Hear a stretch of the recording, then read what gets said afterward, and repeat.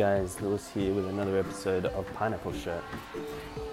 I've been spending a fair amount of time focusing on learning a range of different Swift tutorials. I've actually ended up purchasing a course on Udemy, and I will add a link to it in the description of this podcast. It's been really interesting so far, sort of jumping between the Swift iOS development PDF released by Apple, as well as Googling and watching YouTube videos from various different developers on the Swift framework and seeing the things that are capable of being built. It's still fairly early days in terms of my understanding of the sort of the complexities of the development side of things. One thing I've really enjoyed has been the visual storyboard builder and seeing how things can be made. I made one small countdown timer app based on a template from the Swift guy, and that was kind of fun. I think my obvious inclination is towards the visual side of things and designing something that's a little bit more comprehensive, just having that as a background. So, taking those basic UI elements and trying to build them out into sort of more advanced presentation and sort of stylized features. One of the things that sort of interests me, having come through the sort of stuff that was in my first podcast to do with anxiety and depression, is mindfulness and meditation. So as a result of that, I've downloaded a range of different sort of iOS mindfulness apps. There's a really good one called Oak. There's another one called Smiling Mind. There's one called 10% Happier. There's one called Calm. There's a lot of them called Meditation, funnily enough, and Insight Timer. Where that's led me is sort of using that as a bit of an idea. Instead of jumping between multiple different projects over 100 days of Swift, which I still might do, I think it's a good idea to have one core idea or one core product that you sort of have as a bit of a focus that runs in the background.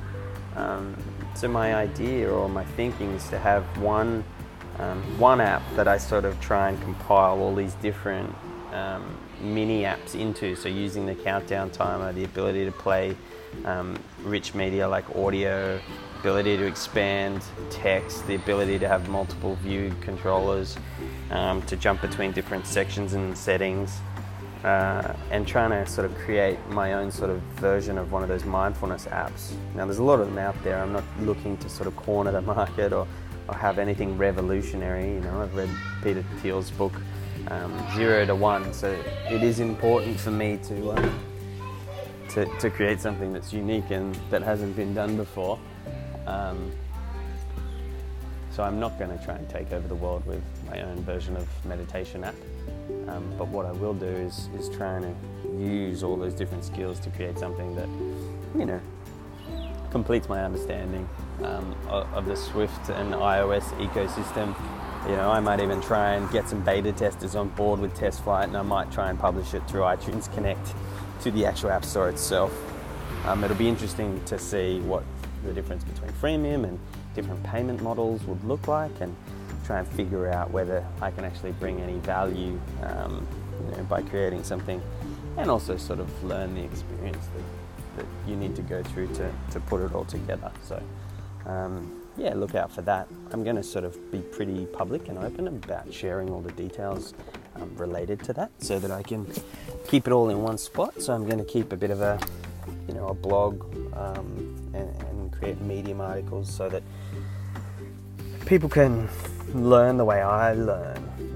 One thing that I've really found across all the different sort of tutorials that I've watched is a lot of the people that build in Swift and iOS are very technical already, which it makes sense because you kind of have to be technical to begin with, and there's probably some basic stuff that I haven't done to help me be able to deal with that more complex stuff. But I think it's worthwhile showing that experience. Like it's probably going to be agonizing for anyone technical to watch it, but for someone like me, seeing people figure out, those different variables and strings and functions and dictionaries, and seeing how they all come together, and seeing, real world examples of people trying to figure that stuff out, I think would be really beneficial. So I'm going to get into Swift playgrounds, and I'm going to try and document that a bit more. And I'm also going to design more. So I think the nice thing about focusing on Swift iOS, in a way, it almost constrains you. I mean, the problem with jumping into something like Sketch and not creating screens based on a particular screen size is the possibilities are endless.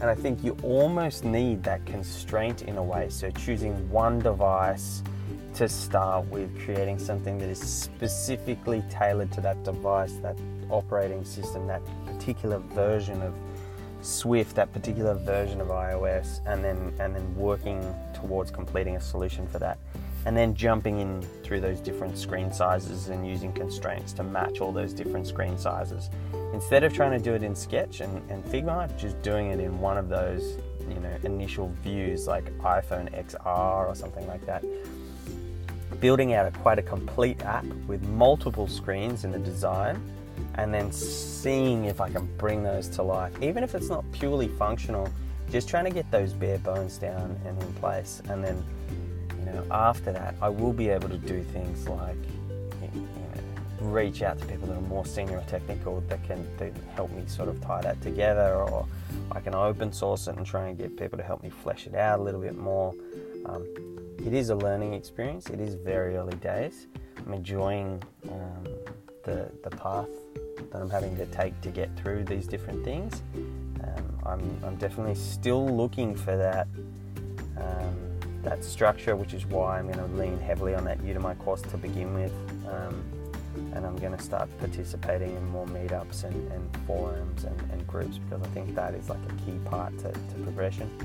And then making sure that I publish enough stuff regularly to keep myself accountable, so that people can call bullshit and people can really understand where I've tried and failed and what has worked and what hasn't worked, and work through those different things. So thanks for listening. Check in soon for another episode. Thanks.